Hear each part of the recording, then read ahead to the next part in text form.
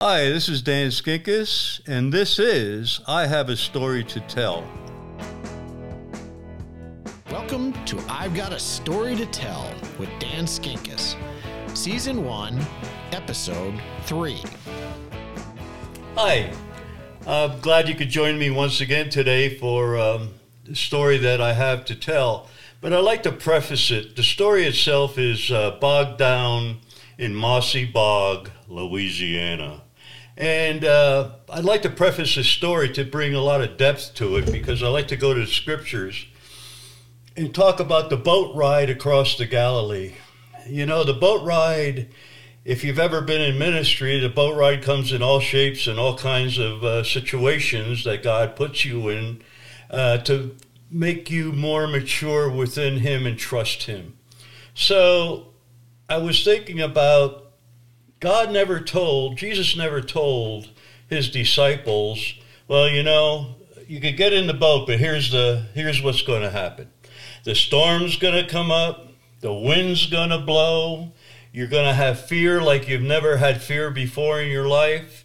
I just want to tell you that before you get, no, he didn't say that. He said, get in the boat. We're going to go on the other side. You know, that's what he told me a few times. Just get in the boat. We're going to go to the other side. I said, Lord, where's the other side? Don't worry about the other side. I will be with you, and I won't forsake you, and I'll be with you constantly. I want to go back to where this story started. It started in Las Vegas, Nevada. I had a 73 Ford pickup truck, and I was pulling a 34-foot fifth wheel, and we were heading for our second tour across the nation, speaking in the prisons, missions, and different facilities, churches, crossing interdenominational lines. So as a result of it, we had our transmission fixed. The old Ford was sort of, from the first tour, was sort of getting a little tired, and I felt that maybe we better get it checked. So they rebuilt the transmission. And this time, we decided we are going to have money before we leave. In the last tour, 20 churches, every church had to bless us so we could keep moving, because God told us that, don't take a thing. And so on our second tour, we figured, no, this time we're going to have money. We're going to take $2,500 and get that in our pockets, so if anything happens, we are covered. And so, you know, God's plans, he looks at us and smiles. Yeah, get the $2,500. In Yuma, Arizona, the transmission failed miserably. We have this schedule of churches, 25 churches, that we have to be there on time. There was a week lapse between each church. So we're in Yuma, Arizona, and we call around for transmission shops, and not one of them could fix it for less than $15,000, $2,000. That's all we had. And we're thinking, Lord, we need this money to serve you. So my wife calls a transmission shop. It was bikers, the biker guys. I'm not saying anything about bikers, but we get there, and they said they would do it for half price, $600. It fixed the transmission. We thought, thank you, Lord, what a blessing. You know, sometimes it looks so blessed. It's like there's no doubt about it. And so we took the truck in. They worked on the transmission, and within 2 days they had it done, and we're ready to go. I go to the shop, and we take it for a test ride, and it won't shift in a second. It's stuck in low. And I'm looking at this biker guy, and I'm saying, it's not shifting. Well, wait a minute. He's getting an attitude right away. I'm like, wow, this guy was really a nice guy. Now what's going on? And I said, I'll never forget his words. We go around the block, and he says to me, you know, the problem is you people won't cooperate. And I'm like, cooperate? It's not shifting. So we go back to the shop, and I said, so what are you going to do? He said, Nothing. That's it. You gave me, that's it. That's all I'm going to do. He said, man, you got to get us on the road. Are you kidding me? He said, and he gets violent to me and my wife, and we're standing in the parking lot. She calls the cops come, it becomes this big thing. In the meantime, my truck's in the shop, and I think they're trying to fix it. Well, anyway, what they're doing is taking the transmission out in pieces and throwing it in the bed of the truck. And when the cop leaves, he says, there's your transmission. And I looked, and it's in the back of the truck. To make a long story short, I had to get a U-Haul truck, pull the Ford back to Las Vegas, our fifth wheels in Yuma, and then get it to the shop that originally rebuilt it. They rebuild it after 2-3 days. We get back down, and we're so close to the next engagement. And anyway, our $2,500 is gone. We have no money at all. So we're deciding, should we just cancel this? We got to cancel this. And the Lord says, no, don't cancel it. You'll be all right. And it's like, you're kidding me. We have no money. And that next church has to be within 2 or 3 days. So we start heading towards the commitment. And halfway there, there's a noise. So we pull into this driveway of this big mall. And I'm looking, it's not in the transmission, now it's in the fifth wheel. And I'm like, I said, that's it. That's it. I'm not doing this. Lord, I'm not doing it. And all of a sudden, I'm like whining in it. I'm out of control. And I hear this voice. No, I do hear this voice. It's not. It says,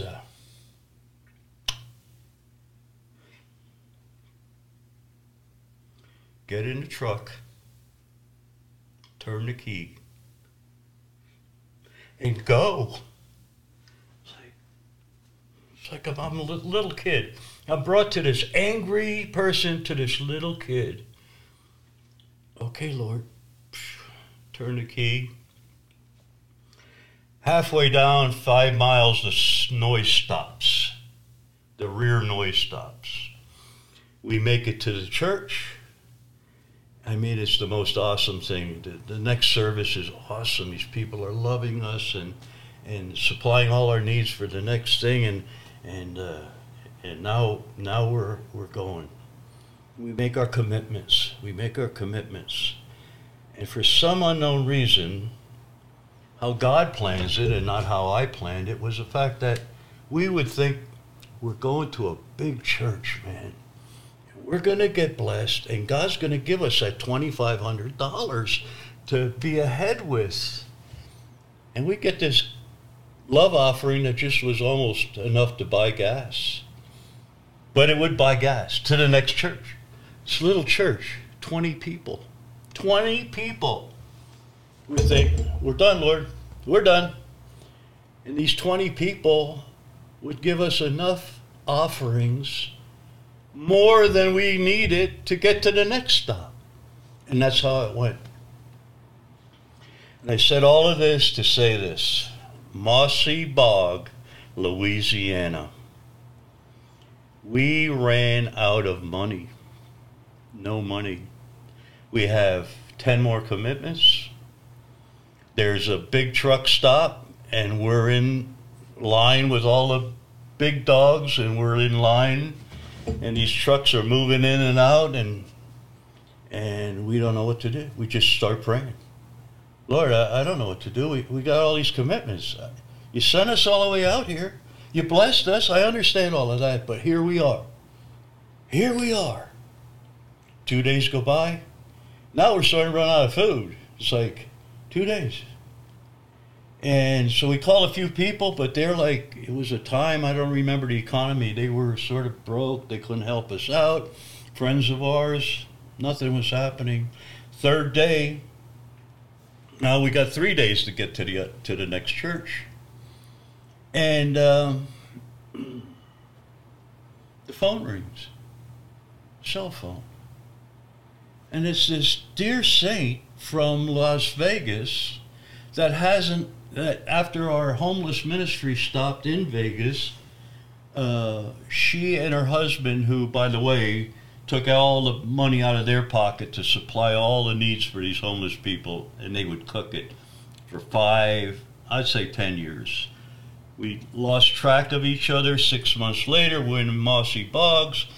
This dear saint calls. She said, "Hey, where are you guys?" So you're not going to believe this. We're in Mossy Bogs, Louisiana. She says, "What are you doing there?" "We're on the road. But we're broke. We're broke." She said, "Now I know."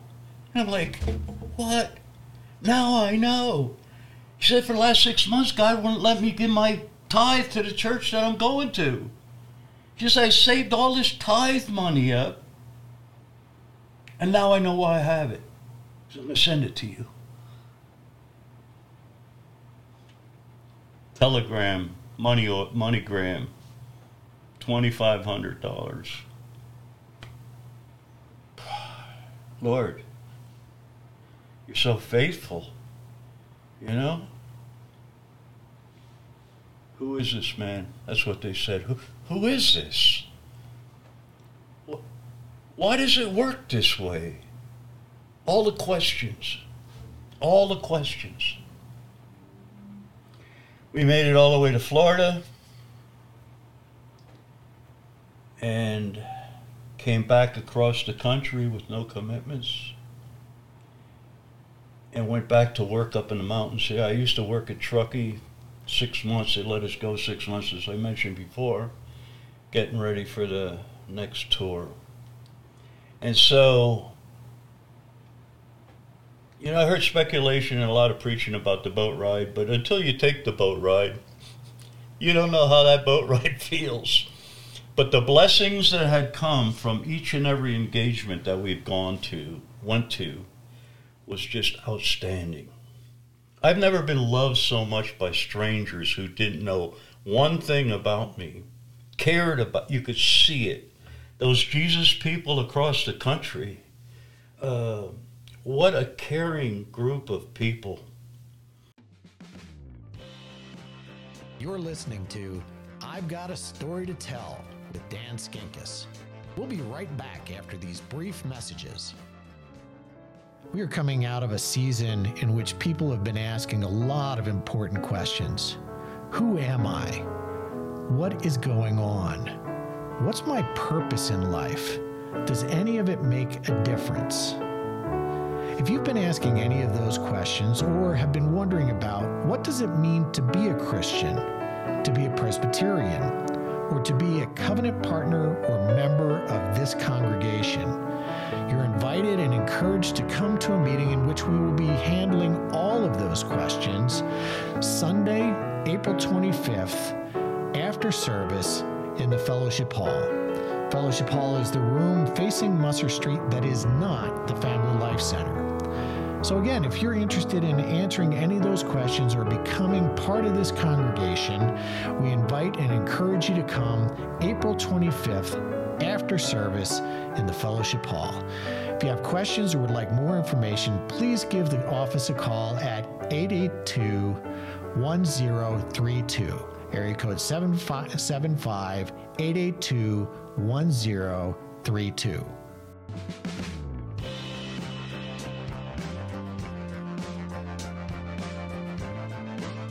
Welcome back to I've Got a Story to Tell with Dan Skinkis. In this whole thing, we end up in the Juvenile Detention Center in Mesa, Arizona. And this thing wasn't like I was used to in the Las Vegas detention centers where we went all the time. It was absolutely gorgeous. Every room had a TV. They had an Olympic-sized swimming pool, tennis courts. It was laid out. This particular one in Mesa, Arizona, was like 4 tiers, and in the movies when you see the Sing Sing thing and the doors open and they close, these kids were incarcerated with the older guys in this thing. So our job was to talk about Alcoholics Anonymous, and every once in a while we put a little Jesus to it because it was sort of the thing we had to do. So they had 4 or 5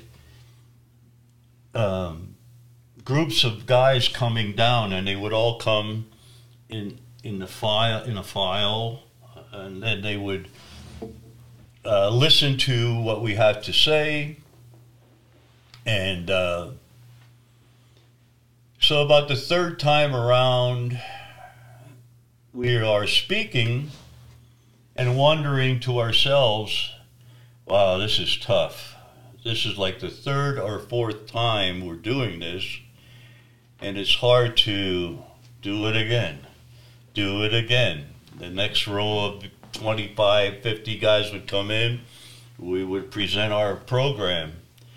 About the last 4th group came down, and there's this little short guy with all these huge guys, and he's walking with them like this. And we give our presentation, and they're not responding. They're sort of like, yeah, right, yeah, right, yeah, right. And as they're filing back out, and it's our last presentation, this little guy yells out, I know why you came here, because I prayed, and God sent you here to tell me the truth about what's wrong with me. He says, and I prayed for days to find out what was wrong with me and why I'm here, and God revealed that to me through you guys. And all these other guys are looking at this kid like, I'm getting out of his way, because there's something going on here spiritually. There's a power that this kid unleashed all this information and didn't care. And there was some big, heavy-duty looking guys in that thing. So, the boat ride has a lot of positives to it as you're on that boat ride. And reflecting on part of that tour was back to Yuma, Arizona. There was a young man, I'll never forget the detention center. It was, we got there at night, and you had to check in. It took you forever to check in and go through the searches and all of that to get to the guys. And as I'm coming in, there's a choir. It was so weird. There's a choir, and I hear this voice saying, I am free, I am free. And with all the sincerity, I'm listening to this voice. This guy is really, he's so, and I'm wondering, who is that guy? What's going on here? So as we get in there, I'll never forget the fluorescent lights were like so bright, and these guys had orange jumpsuits on, and there was like 50 of them filing in. Now, when you break the line, when you break those lines in that whole structure, you could be shot. If you run out of that line, they don't know what's going on, and they are on the defense. So we're walking in there, and we hear this voice screaming at the top of his lungs, I remember you. And he's crying, and he breaks ranks and starts running towards us, and these guards are like coming after him, but the guards don't accost him, they just hold him back. And we're within 6 feet of each other, and he's saying, I remember you came in the detention center in Las Vegas 5 years ago. And you told me that if I wouldn't stop drinking and find Jesus in my life, I would be in big trouble. You told me, and I didn't listen. And then he starts crying some more. He says, I'm in here for 15 years because I hit a guy and I ran. He says, and now I have to spend this time in my young guy. He was about 22 in here. And the resounding story, the whole resounding thing of that for me, I didn't listen either. When people were telling me about Jesus, I didn't listen either. And I thought, Lord, I could see how gracious you were to me. I don't understand it. I could be here in a yellow jumpsuit, orange jumpsuit, without a doubt in my mind. So I think of us, all of us somehow, that God saves us for this day. His plans are so much higher than our plans. He saves us for this day. And that's what the amazing thing is. I just like to add this. You know, I had this on my heart all day. When people walk into a Christian church, especially the lesser than, the least of them, the alcoholics, the drug addicts, the people that have accepted Christ, the people that have backslid, the people that say there's no hope, Satan says, don't even bother with it. You couldn't do it. You can't do it. You know the rules. You have to be a good person. You got to do this. You got to quit smoking. You got to, and you can't. You're done. You know, when the reality of the boat ride comes in, and there's storms, everybody's life has storms. And I've been doing this 50 years with Jesus, walking and taking boat rides. But the storms are the things that are the most painful and growing experiences in my life, was that the maturity came from the storms. And the blessings came from the good times. But the maturity had to come from those storms. So I just want to encourage anybody that's listening, anybody that may not know Jesus, or anybody that has walked away or felt that they couldn't get back. It's not a matter of coming back. It's a matter of just knowing that he has you in his hand, never left you or forsakes you. You're listening to I've Got a Story to Tell with Dan Skinkis. We'll be right back after these brief messages. Friends, it's time to rebuild our youth ministry. Romans chapter 10, verses 13 and 14 tells us, "For everyone who calls on the name of the Lord will be saved." How then can they call on the one they have not believed in? And how can they believe in the one of whom they have not heard? And how can they hear without someone preaching to them? The youth today are influenced by so many things. Tools for communication and entertainment are at our fingertips. Phones, iPads, computers, they reach information throughout the world. But much of that information is false. Intriguing? Sure. But false nonetheless. Through their middle school and high school years, kids are learning who they are. They are finding their place in the world. They are finding their truth. But how can they find their truth without knowing the truth? They need a foundation on which to build their life. A vibrant and active youth group provides an opportunity for this age group to learn, understand, and grow in the truth. Jesus said, "I am the way and the truth and the life. No one comes to the Father except through me." Let's create a platform for the youth in this community and beyond to learn about Jesus. The Family Ministries Committee is forming a work group to plan a youth ministry. This work group will identify the goals of the youth ministry and create an action plan for getting it going. And here's a bonus. This is a work group rather than a committee, which means once the plan is created, the work group is dismissed. So no long-term commitment. If you're interested in serving on this work group, please come to a meeting this Sunday, April 18th in the Fellowship Hall. That's the room facing Musser Street that is not the Family Life Center. We look forward to seeing you after service this Sunday, April 18th in Fellowship Hall. Take care and God bless.